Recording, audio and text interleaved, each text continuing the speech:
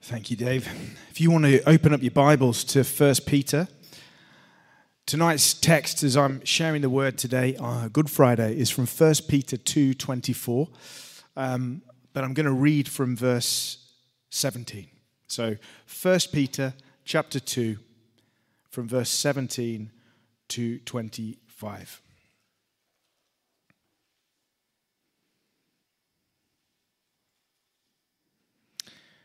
Honor everyone. Love the brotherhood. Fear God. Honor the emperor. Servants, be subject to your masters with all respect, not only to the good and gentle, but also to the unjust. For this is a gracious thing. When mindful of God, one endures sorrows while suffering unjustly.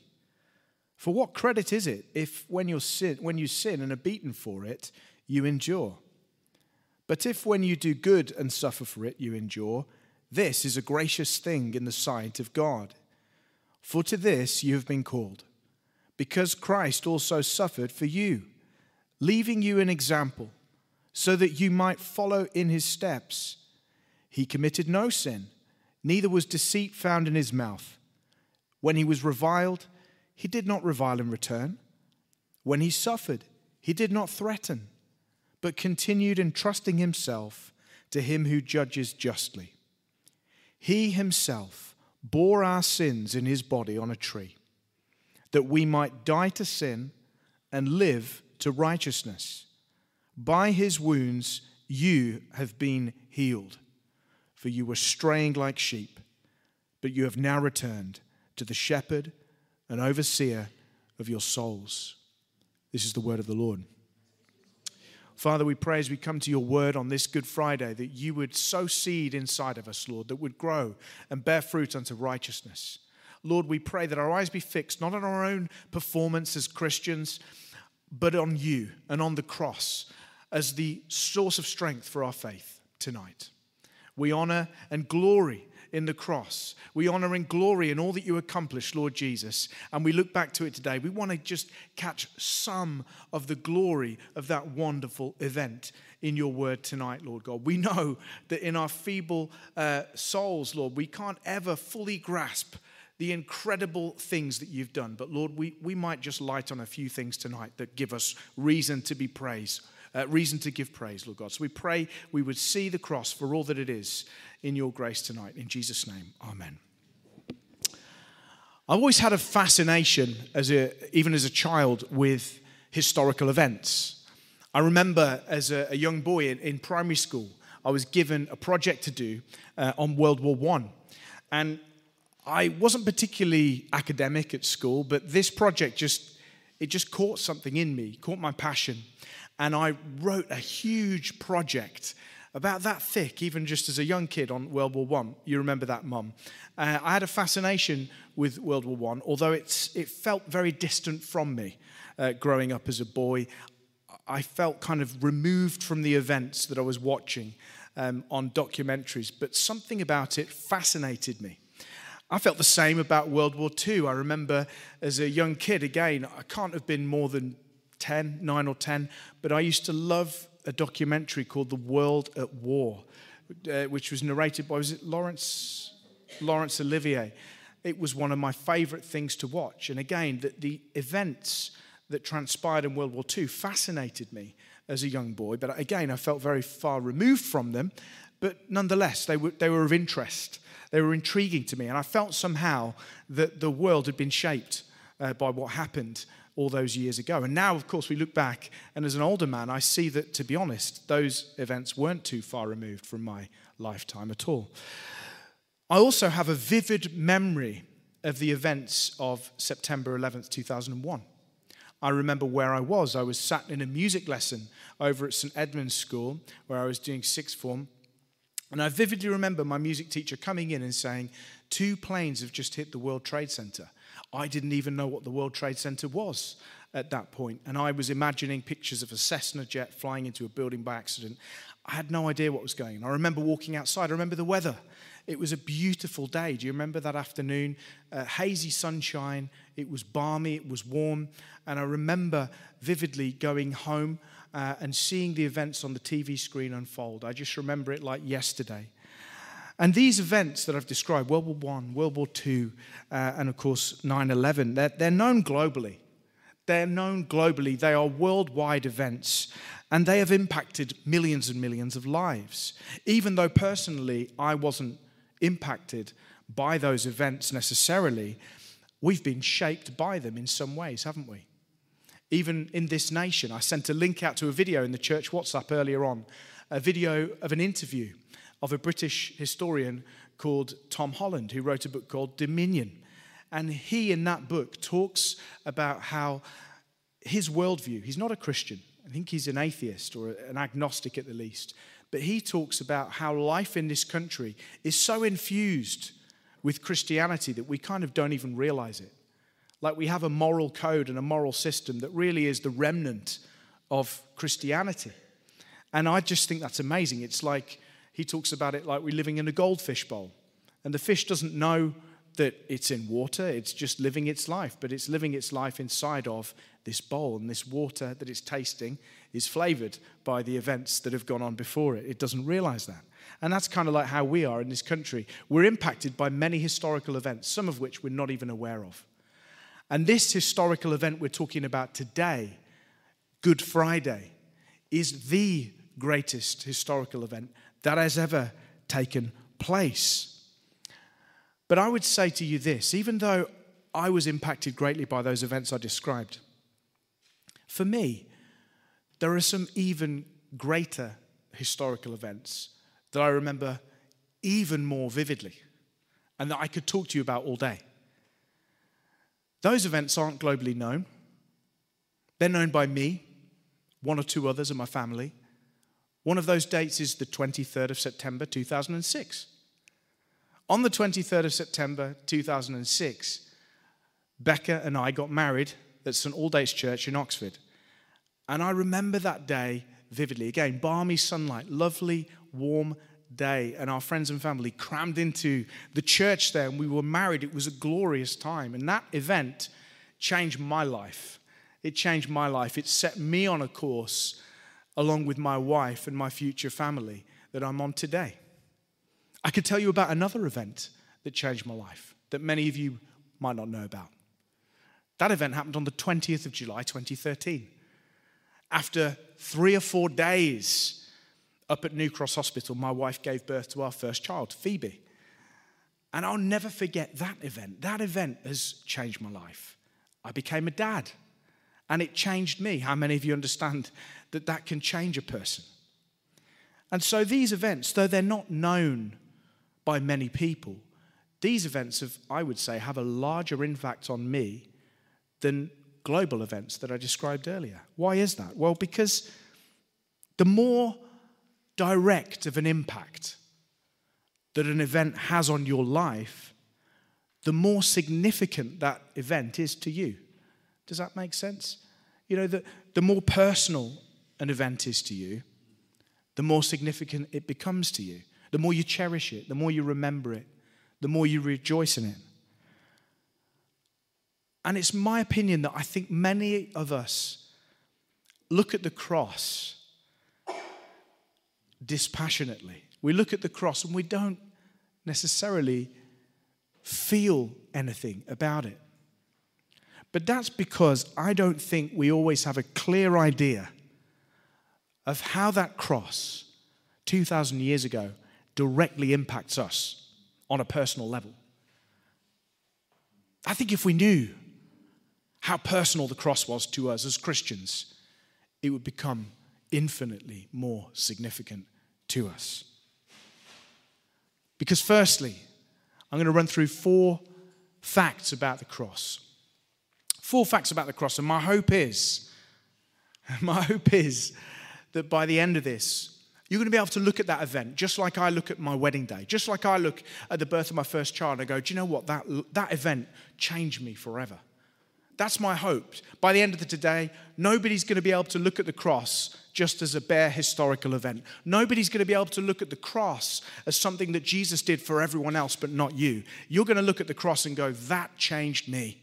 That changed something about me that will never be the same again. And I want to start off in the right place by saying that the cross and the death of Jesus Christ actually happened. It actually happened in history. It's become popular these days on TikTok and Instagram, social media, to say really stupid things. I include myself in that. I've said some dumb stuff on social media. How many of you have done the same? Don't lie. Every hand should be up. But some dumb stuff gets said, doesn't it, about Jesus? Oh, he never really existed. You know, Jesus was just invented by the Romans. When Constantine came in as the emperor, he invented Christianity in order to control people. Have you heard that one before? Jesus never existed. Well, they say if he did, he was just some kind of traveling politician / teacher. He never died on a cross. In fact, that's what the Quran says. If you read the Quran, it says Jesus never died. Let me tell you this. Jesus literally died on a cross. Historically, 2,000 years ago, there or thereabouts, a man named Jesus went to the cross and was killed by the Romans. In fact, I'll read you a quote from an atheist just to prove my point. This is an atheist scholar called Bart Ehrman. And he says, the crucifixion of Jesus by the Romans is one of the most secure facts that we have about his life. So make no mistake, Christianity is not a faith that's built on fables and mysticism. It's a faith built on historical events, on things that have actually happened in history. Are we agreed on that, brothers and sisters? Amen. Secondly, not only is the cross a historical event, but it's also an act of love. The cross is an act of love. And more than that, Scripture tells us Jesus didn't just go to the cross to show us something about love or self-sacrifice, but the Bible says something peculiar. It says he went to the cross and died for the sins of people. He died for the sins of the world. It's become fashionable again, just like the whole idea that Jesus never existed. Another fashionable thing to say, sadly from many people that should know better. It's fashionable to say that, Jesus never died because of sin. He never died bearing the sins of the world. God didn't send his son into the world and brutally kill him because of the sins of people. It's become fashionable to say things like that. In fact, a bishop was found saying that just the other day. No. Jesus didn't take people's sins upon himself. He wasn't a substitute for sin. He died as an example of self-sacrifice. It's become popular to say that sort of thing. Or to say that the idea of Jesus dying as a substitute for your sins is a modern invention. It's something those horrible Calvinists made up because they're all depraved and weird. Actually, it runs right back to the Scriptures themselves and deep into church history. Let me read you a quote by Eusebius, who was a Christian leader in the 4th century.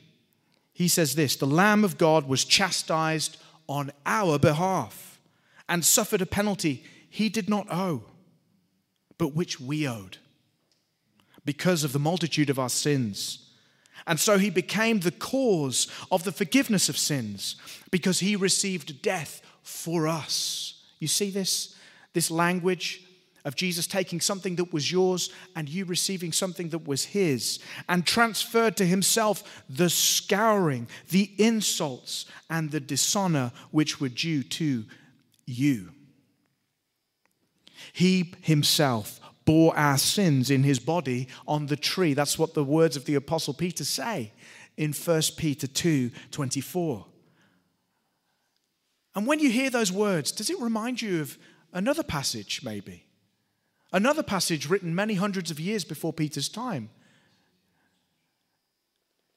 It's Peter's own little micro version of the words found in the book of Isaiah in chapter 53. Verses 4-12, which reads, "Surely he has borne our griefs and carried our sorrows. Yet we esteemed him stricken, smitten by God and afflicted. But he was pierced for our transgressions. He was crushed for our iniquities. Upon him the chastisement that brought us peace, and with his wounds we are healed. All like sheep we've gone astray. We've turned every one to his own way. and the Lord has laid on him the iniquity of us all. He was oppressed, he was afflicted, yet he opened not his mouth. Like a lamb that is led to the slaughter, and like a sheep that before its shearers is silent, so he opened not his mouth. By oppression and judgment he was taken away. And as for his generation, who considered that he was cut off from the land of the living, stricken for the transgression of my people. And they made his grave with the wicked and with a rich man in his death, although he'd done no violence and there was no deceit in his mouth. Yet it was the will of Yahweh to crush him. He has put him to grief. When his soul makes an offering for guilt, he shall see his offspring. He shall prolong his days. The will of the Lord shall prosper in his hand. Out of the anguish of his soul, he shall see and be satisfied. By his knowledge shall the righteous one, my servant, make many to be accounted righteous. And he shall bear their iniquities. Are you hearing this? He shall carry up your iniquities. Therefore, I will divide with him a portion with the many. And he shall divide the spoil with the strong, because he poured out his soul to death and was numbered with the transgressors. Yet he bore the sin of many and makes intercession for the transgressors. This was written 800 years before Jesus ever set foot on this earth. But when you read that, it reads like a book from the New Testament, doesn't it? The Jews today argue that this wasn't about Jesus, but a first century Jew by the name of Peter said that it was. Jesus is the suffering servant that Isaiah wrote about all those years before Jesus ever came to the world. He's writing about Christ. Now listen, if Jesus bore your sin, if Jesus bore your griefs, if Jesus bore your sorrows, that's great news. Because it means that you don't have to. It means you don't have to any longer. How many of you ever felt the burden upon your back of sin?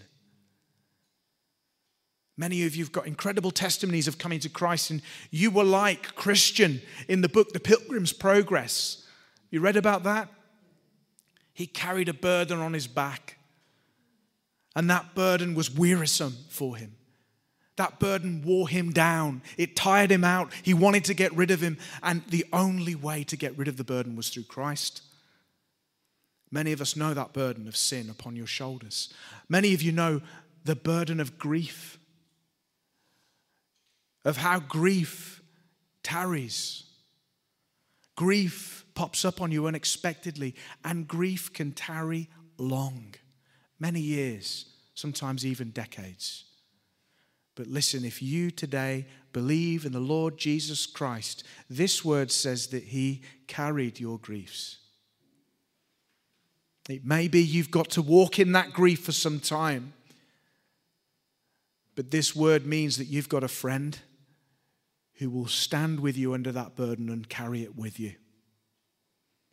He bore your sins. He bore your shame. He bore your iniquities. He bore your sorrow so that you don't have to. Thirdly, I want to say this is the most important thing of what I want to say tonight, is that when you look at the cross, you ought to be seeing Jesus dying for the sins of the world. Hopefully, you'll be able to see, I see Jesus dying for my sin. That's my hope tonight, is that you could say, he died for me. Not just he died for some, but he died for me. But also, when you look at that cross, I want you to see something else. I want you to see yourself up on there. I want you to, because not only did Jesus die 2,000 years ago on a cross, but Paul says all those who belong to Christ, they died then too. Romans 6, 2-8. How can we who died to sin still live in it? Do you not know that all of us who have been baptized into Christ Jesus were baptized into his death? We were buried, therefore, with him by baptism into death. Any of you hearing this tonight, you were baptized into a death. in order that just as Christ was raised from the dead by the glory of God the Father, we too might walk in newness of life. For we have been united with him in a death like his, we shall also be united with him in a resurrection like his. We know that our old self was crucified with him. When? When was your old self crucified? 2,000 years ago with Christ. In order that the body of sin might be brought to nothing, so that we would no longer be enslaved to sin. For one who has died has been set free from sin. Excuse me. Now, if we've died with Christ, we believe we will also live with him. So when I look at the cross, I don't just see the death of my Lord. I don't just see the death of a man who died for sin. I see the death of Graham Phillips on that tree. I see the death of my old self, who lived for himself, who lived for passions and pleasure and all the things of this world. I look at the cross now and I see Graham Phillips up on that tree, just as well as I see Jesus Christ. When you look at the cross tonight, will you see yourself on there? Will you be able to say with Paul, I have been crucified with Christ. I have been crucified with Christ. It's no longer I who live, but Christ who lives in me. Can you say those words? I want to say those words. I don't want to live for myself anymore, because I died. The old self, the old me with all the carnal desires that this world offers, that Graham is gone. That version of you, if you're in Christ tonight, is gone. It died with him on the tree. Fourthly, the cross is your power for righteous living. So many of us miss this, don't we? We see the power of the cross in terms of getting us over the line from being a non-Christian to being a Christian. And that's where we leave it, isn't it? That's often all we think that the gospel is useful for, is to get somebody saved. But I want to say tonight that the cross is also the very power that you need to follow Jesus in this life. It's more than just a contract to get you over the line to be a Christian. It's the very power that infills you and enables you to live for Jesus in this world. It's not in you, it's in him. And by virtue of the fact that he's died with you, and in some senses as you, as the substitute, it's from his cross that we get the power to live for him today. Peter says that we might die to sin and live to righteousness. Peter connects Jesus bearing your sins in his body. He connects that idea with the idea of living for righteousness and dying to sin. And he says, by his wounds you've been healed. Now, the healing he's talking about here is not a physical healing. It's actually a healing from sin. The same way that Isaiah 53 talks about it. It's a healing from sin. By his wounds you've been healed, that we might die to sin and live for righteousness. You see, your power for following Jesus in this life is not within your will, it's not within your power, but it's within Christ's power. It's within his sacrifice on the cross.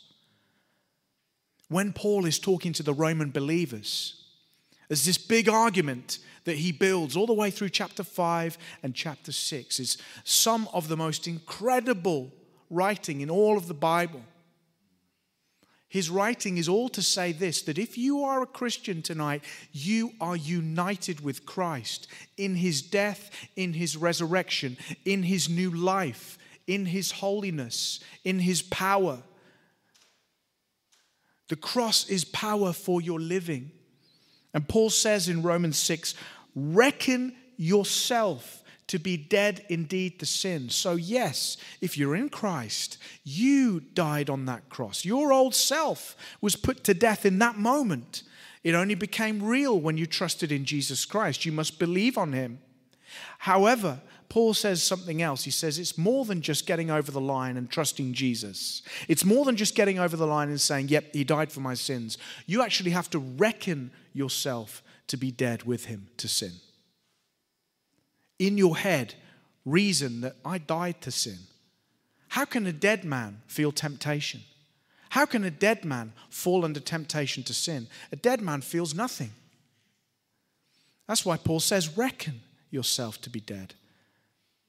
It's something we've got to carry before us. The gospel is something that is supposed to be our everyday food as a Christian. It's not something that we're supposed to get past and move on. The gospel is our daily bread. We look to the cross and we don't just see a man. We don't just see our Lord, but we see our Lord with us. The old self nailed to that tree. It's our power for living. Calvin says that when he says that Christ suffered, that we being dead to sins should live to righteousness, Peter intimates that there is power in Christ's death to put to death our flesh. I like that. There's power in Christ's death to put to death our flesh. How many of you still live with flesh? How many of you still live with temptation? How many of you still live with difficulties in this life? How many of you have to get over yourselves on a daily basis? Well, Peter says the power for doing that is not in you. You're not the hero in this story. It's in Jesus. And so, brothers and sisters, we don't need to look within. We don't need to look within and either beat ourselves up about our performance or congratulate ourselves about our performance. Both of those two things are dangerous, aren't they? When we either get congratulatory, oh, I'm doing such a great job today, Lord, or we become self-depreciatory, say, oh, I'm dreadful, oh God. Both of those things work against us. We're to look to the cross. Amen. Let me say something finally. This may be a little bit controversial. If you're saved at all tonight, you must be saved by works. Now, before you chase me out the building as a heretic, let me explain. You are saved by works, but they're not your own. You're saved by the works of one man, the works of Jesus Christ, his death, his resurrection, his life, his glory. You're saved by his works and his works alone. And if you tonight will believe and trust in that fact, his work on your behalf, his bearing up of your sins on that cross, this Bible says you shall be saved. And the gates of hell will not prevail against you. Let's stand.